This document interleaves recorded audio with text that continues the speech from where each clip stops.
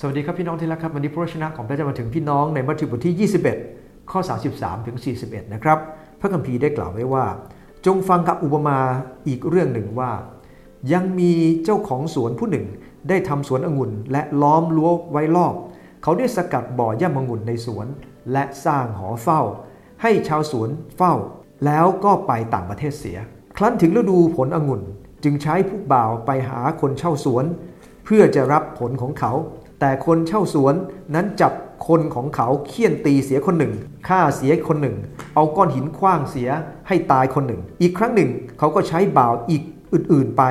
มากกว่าครั้งก่อนแต่คนเช่าสวนก็ได้ทำแก่เขาอย่างนั้นอีกครั้นที่สุดเขาใช้บุตรของเขาไปหาพูดว่าเขาคงจะเคารพบุตรของเราแต่เมื่อคนเช่าสวนเห็นบุตรของเจ้าของสวนมาก็พูดกันว่าคนนี้แหละเป็นทายาทฆ่าเขาเสียเถิดและเราจะยึดมรดกของเขาเขาจึงพากันจับบุตรคนนั้นผลักออกไปนอกสวนและฆ่าเสียเหตุฉะนั้นเมื่อเจ้าของสวนมาท่านจะทำอย่างไรกับคนเช่าสวนเหล่านั้นเขาทั้งหลายทูลตอบว่าเขาจะฆ่าร้ายเหล่านั้นให้ตายร้ายและจะให้สวนนั้นแก่คนอื่นเช่าที่จะแบ่งผลให้โดยถูกต้องตามฤดูกาลต่อไปพระคัมภีร์ตรงนี้พระเยซูคริสต์เจ้าได้ยกเรื่องนี้ขึ้นมาเพื่อจะเปรียบเทียบให้เราเห็นถึงพวกปุโรหิตและพวกธรรมจารย์และพวกผู้ใหญ่ของสมาชิกสภาเซนัดรินที่วางแผนจะฆ่าพระองค์พระองค์ทรงตรัสเหมือนกับเป็นคำอุปมาเพื่อจะชี้ถึงพระองค์เองนะครับแน่นอนครับว่าบางครั้งเมื่อเราเจอคนประเภทนี้เนี่ยนะครับเราก็ไม่อยากไปต่อปากต่อคำอะไรแต่พระเยซูคริสต์เจ้าให้โอกาสเขาจึงสอนเขาให้เรียนรู้จากการกลับใจในคำอุปมาในตอนนี้เจ้าของสวนคือพระบิดาส่วนคนที่เป็นคนใช้หรือบ่าวเนี่ยก็คือผู้ใช้พระเจ้าที่ถูกส่งไปเพื่อจะสอนพระคำของพระเจ้าบรรดาผู้เผยชนะต่างๆก็ถูกส่งไปครั้งแล้วครั้งเล่า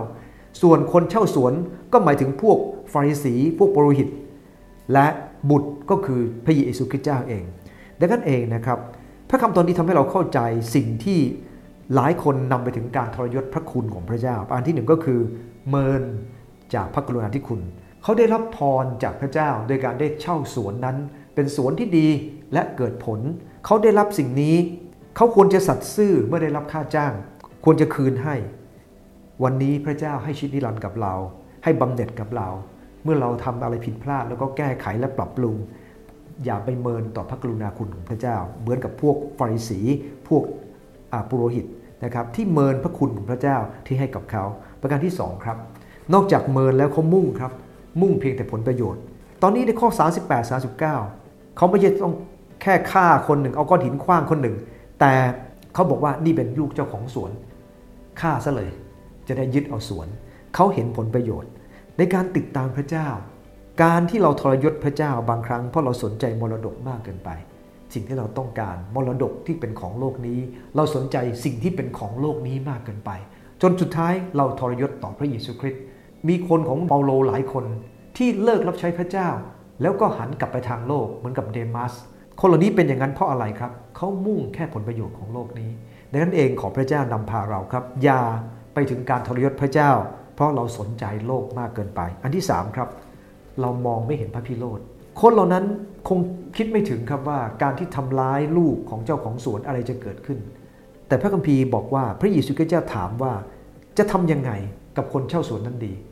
คนเหล่านั้นก็ตอบว่าฆ่ามันเลยแล้วให้คนอื่นเช่าแทนเขาสามารถตอบได้เพราะรู้ว่ามันก็ต้องเป็นแบบนั้นแล้วขอบคุณพระเจ้าครับหลายครั้งเรามองว่าพระเจ้าเป็นความรักแต่เราลืมมองไปว่า